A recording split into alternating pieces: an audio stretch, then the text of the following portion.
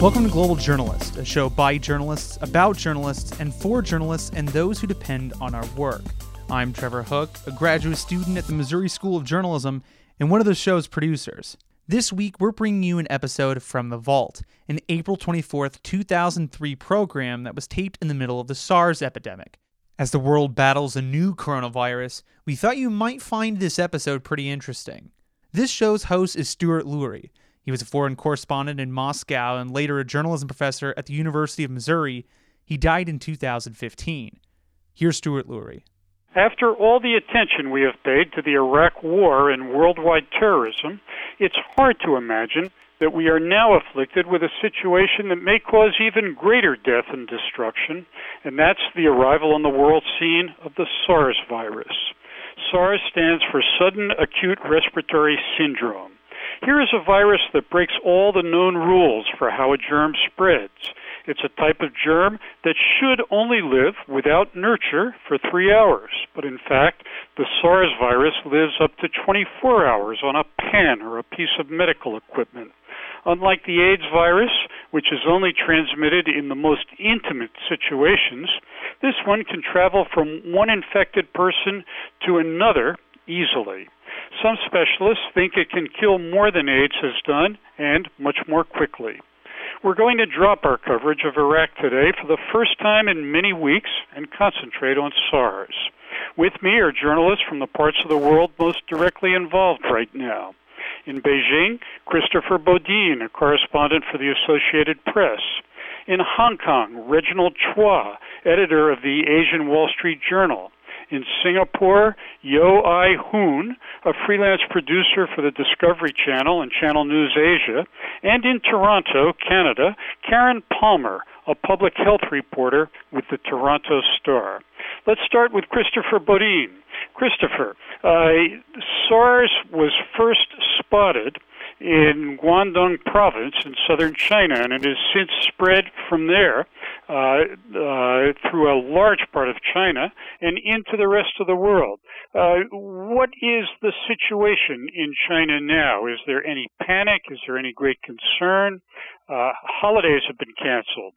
Schools have been closed. What's going on? Well, the situation took a rather radical change over the last weekend when the government finally came out and conceded that cases in Beijing were much, much higher, about 10 times greater than they had previously let on. Whether this was a deliberate cover-up or simply a mishandling of the information, well, most people have their own opinions on those things. But after those revelations came through, the situation in Beijing became much more sharp, much more intense. People started to wear face masks. We hadn't seen that in large numbers before. Over recent days, we've had panic buying in stores as people start to stock up on things like rice and canned foods, both in order to avoid having to go to those places in future, and also out of fear that there would be shortages as people worry about how long this will go on. People are fleeing the city by train and by plane. The airports are full. Rumors continue to spread about possible large-scale quarantines, even shutting off the entire city. And while the government has been more forthcoming with some information, particularly in providing basically daily updates on new cases and new deaths, it's still hard to get answers about what is really going on here and what the program is. Yeah, Christopher, that's a grim story that you're telling. Particularly what you say about people fleeing the city. There's obviously a danger there that infected people are fleeing and perhaps spreading the virus. There is that worry, and that's the worry that was behind the cancellation of the week-long holiday. 5 days of that holiday have now been restored, but people are being told not to travel, or rather tour companies are being told not to take people from province to province. Whether or not this will help spread the virus further, we're not sure. The people we spoke with, some college students who were leaving Beijing by plane this morning, and they seemed quite aware. They were talking about sort of quarantining themselves for several days after they get home to their home provinces, and only then would they start to have contact with friends and relatives. So hopefully the greater supply of information is starting to have an effect, and people are taking more precautions, and perhaps this will avoid a situation like you just described. Reg, you're just a little ways from mainland China. How is all this being taken in Hong Kong? Well, it's interesting because it's sort of through several stages, sort of, with Kubler-Ross stages of with this. We've seen initial denial, we've seen anger, we've seen panic.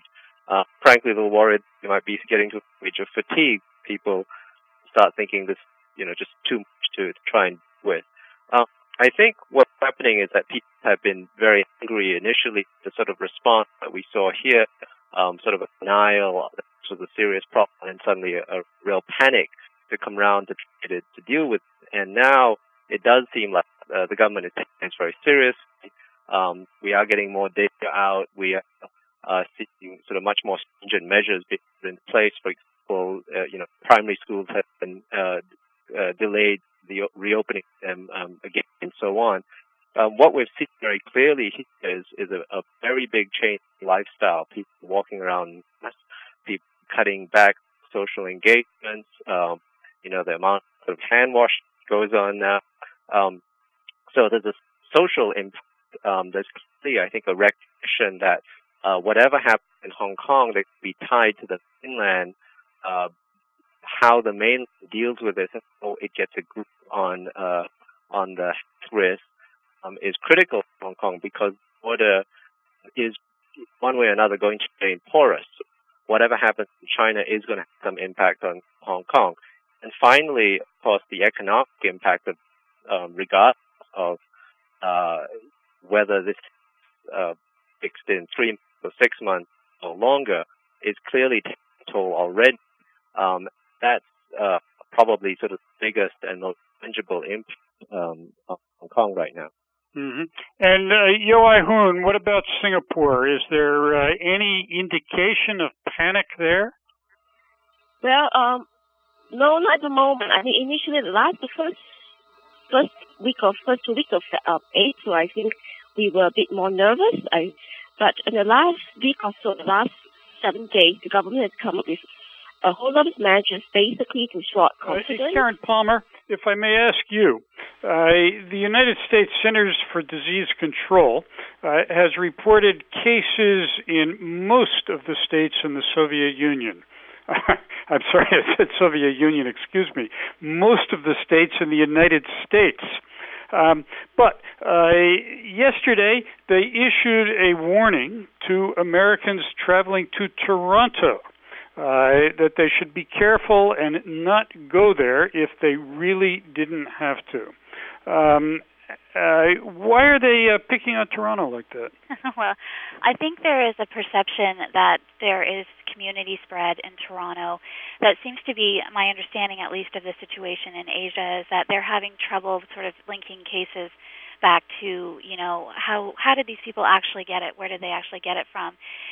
In the last couple of weeks, we have had some speculation here that we may also have had some community spread in a religious group, where there was a doctor treating someone who had SARS and may have spread it, and that this group may have spread it, and that because of that, there may not have been an obvious link back to our original case.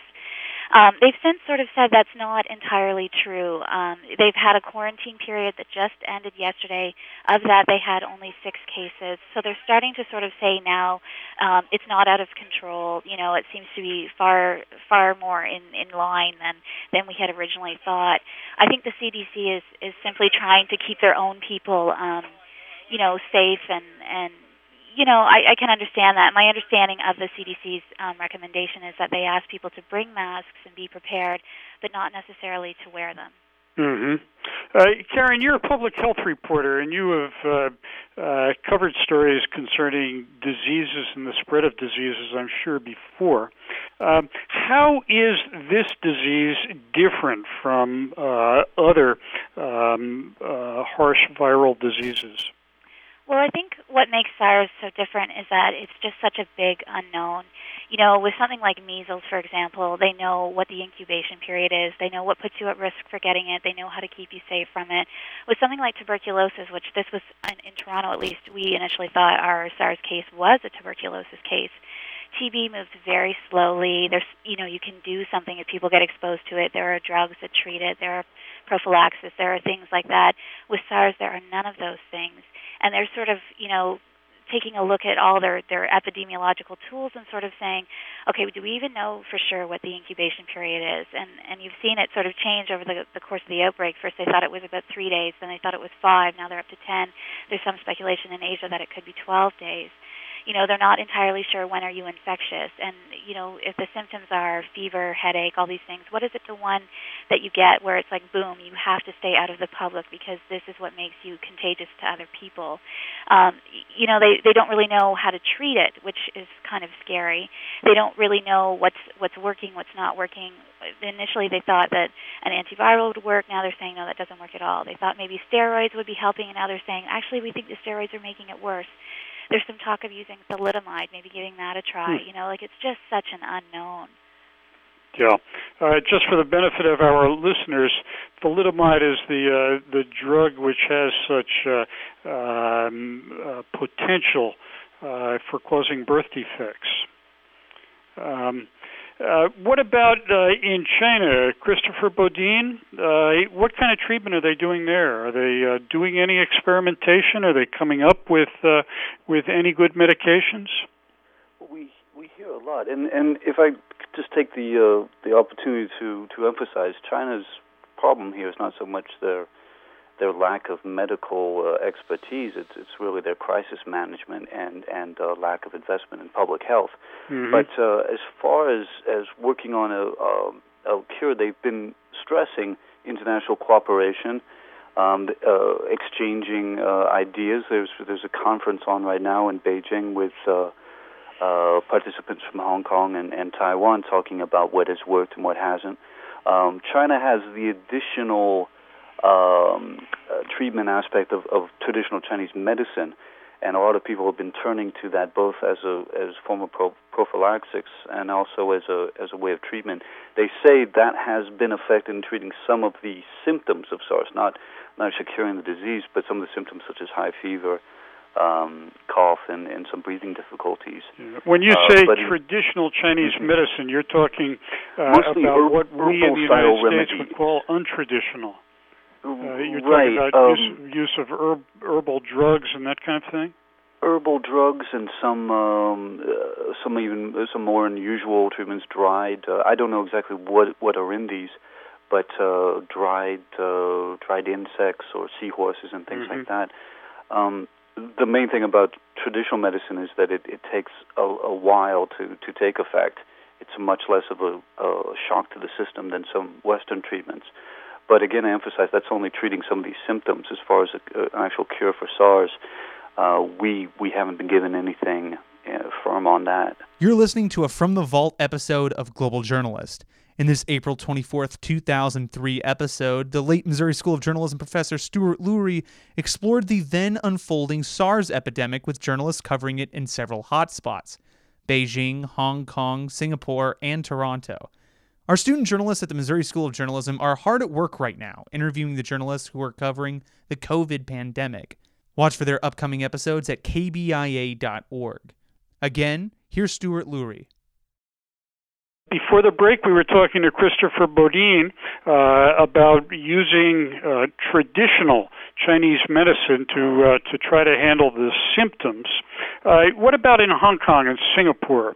Reg, how are cases being handled in Hong Kong? Well, Hong Kong was the one that came up, I think, with the original, ribavirin and the corticosteroid treatments, which I think are now being questioned. They're also working on using taking blood from patients and then injecting into other patients on the theory, I think, that you develop antibodies. I think, frankly, nobody really knows what works and what doesn't work right now. That sort of adds a bit to the scare factor.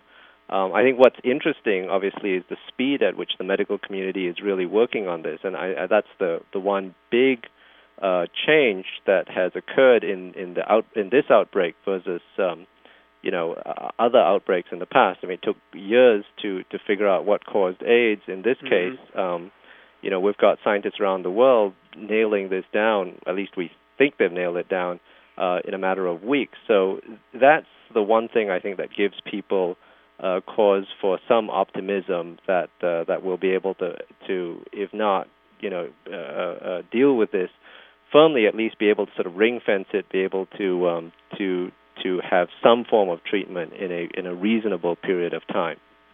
Yeah. And Yo-Ai, how about in Singapore? Is any research being done, any investigation to try to come up with a proper treatment? Well, the researchers here have broken the genetic code of the virus, so they're working on a diagnostic kit at the moment. Again, the treatment is pretty similar to Hong Kong, I think, using antibiotics, ribavirin as the main one, as well as using the serum of recovered patients, injecting it to patients at the moment. Of course, on the underground, a lot of people would use the Chinese medicines. In fact, the last month or so, a lot of Chinese herbs have been basically grabbed from the store. I mean, prices have gone up 2-3 times, and the belief in, I think, on the ground is that these herbs can help to sort of at least prevent the virus from spreading. Also, on the ground, you have people, sort of grabbing sort of vitamin C's and that sort of things. But again, I think, like what Regina said, we are quite glad that the medical community is actually working very hard, or really round the clock, to try to find a diagnostic kit first and foremost, and then working towards a cure, which I guess will be a couple of years' time. Yeah. Karen, this virus and this disease has gotten the reputation for being a serious killer. Is that being overplayed, or is it indeed such a lethal disease? Well, and if so, why? That's actually a really interesting question. We just had an expert here in Canada yesterday say, I think it's being a bit overblown. In Toronto, we've had 16 deaths now, and because of where our outbreak started, it was mostly in a hospital. These are people who were already in the hospital for other conditions, and that's mostly who it's affecting, people who had heart problems, people who had underlying medical conditions. And as this doctor was saying, in the 8 weeks that we've seen it here in Ontario, you would expect to see, about 200 people die in car crashes. You would expect to see about almost 2,000 people die of smoking-related diseases. So is it, as virulent, is it as horrible as we're making it out to be? Even the flu, could kill more people than just 16 in 8 weeks. So I think the prevailing thing here is that, the problem is that it's virulent and we don't know really how to stop it and how to treat it and all these things. They don't seem to be so much concerned with the mortality rate.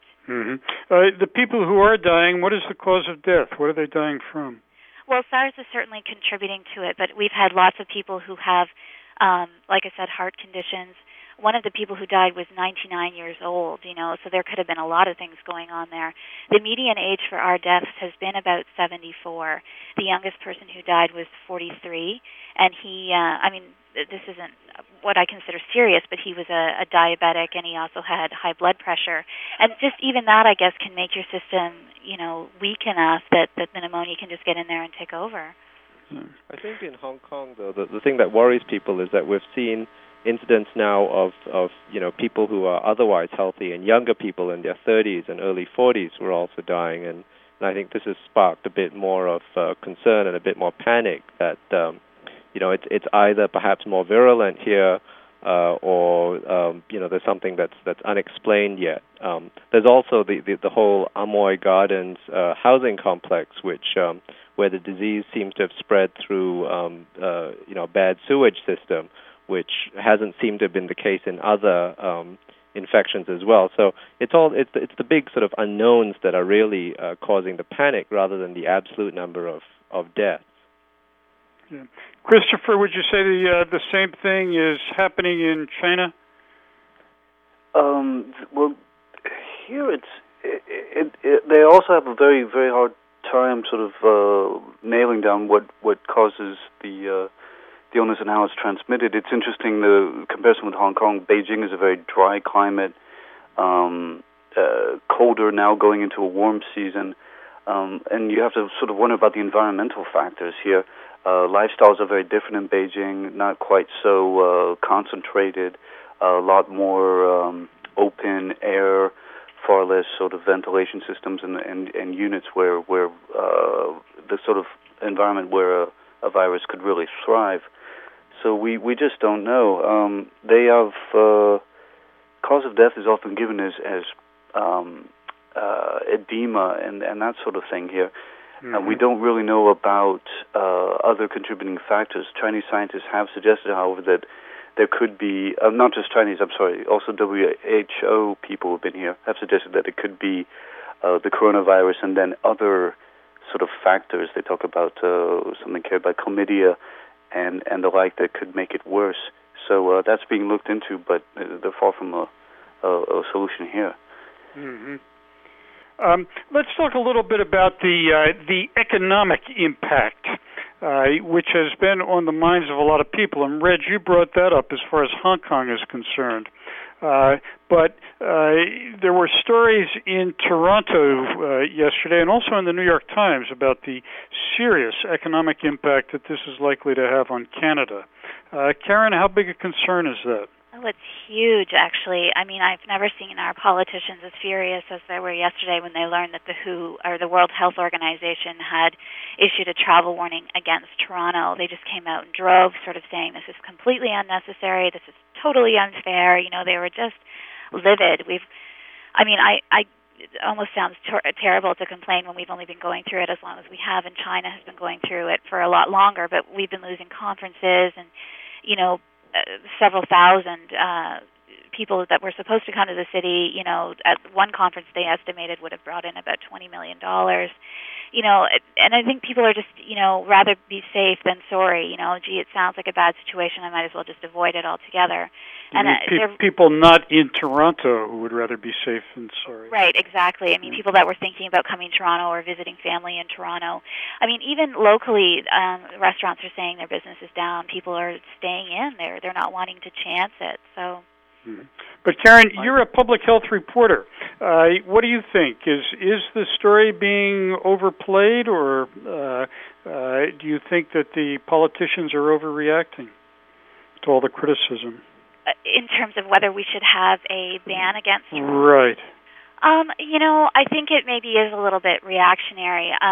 But then I sort of feel the same way sometimes as they probably do in Beijing about getting the clear picture of what's really going on here. I mean, when I came in yesterday and saw that they'd issued a travel advisory, I was quite shocked because the information we're getting here on the ground is that, you know, it's mostly contained to hospitals and that they are quite sure that they have their arms around the people who were exposed in that area and that they're keeping close enough eye on them and keeping them contained enough that they shouldn't be exposing it outside of their own household.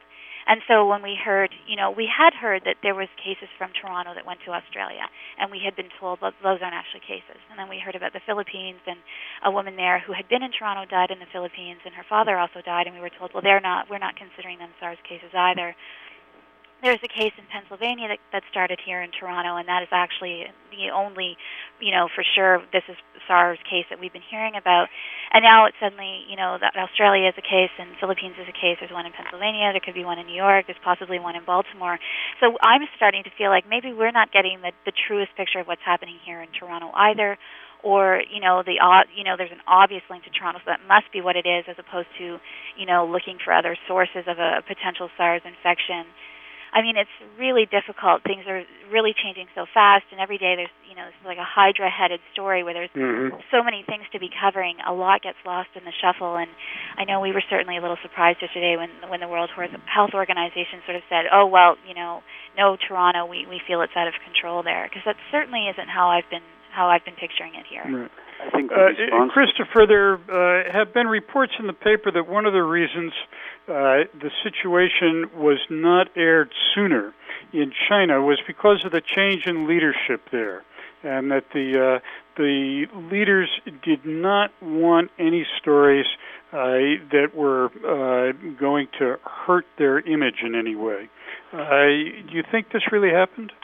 Well, I think that may be a partial explanation. China went through the leadership process, change process about in early March, and at that time we knew that the media was under order to not allow any bad news to interfere with that.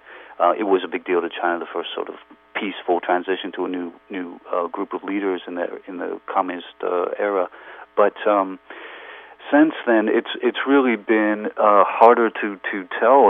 A combination of sort of bureaucratic inertia, sort of secretive processes of the communist government here, the lack of any clear leadership. The health minister was a sort of in that position for many years and had the confidence of the previous leadership and sort of been cruising. And never really told local health departments how they ought to handle it. And he has now been removed from his Communist Party positions, and we believe he will be removed as minister as well.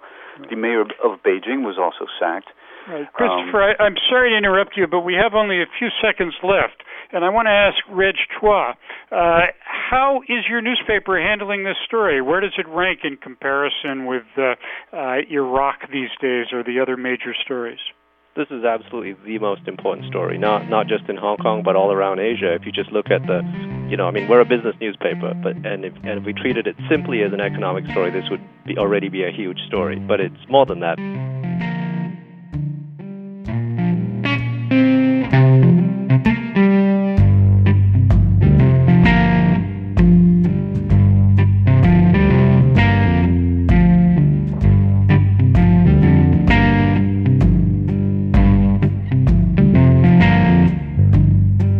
That's it for this From the Vault episode of Global Journalist. You've been listening to an April 24th, 2003 program on the SARS epidemic. Some of the music used in this episode is by Blue Dot Sessions. The guests for this episode were Reginald Chua, then editor of the Asian Wall Street Journal in Hong Kong, Karen Palmer, then of the Toronto Star in Toronto, Yo Ai-hoon, then television producer in Singapore, and Christopher Bodine of the Associated Press in Beijing. The director was Pat Akers, and the producers then were Sarah Andrea Fajardo and Augustine Tang. Our Missouri School of Journalism students will soon be bringing you fresh interviews with the reporters on the front lines of the coronavirus pandemic. Find their work or listen to this show again at kbia.org. For all of us at Global Journalist, I'm Trevor Hook. Thanks for listening.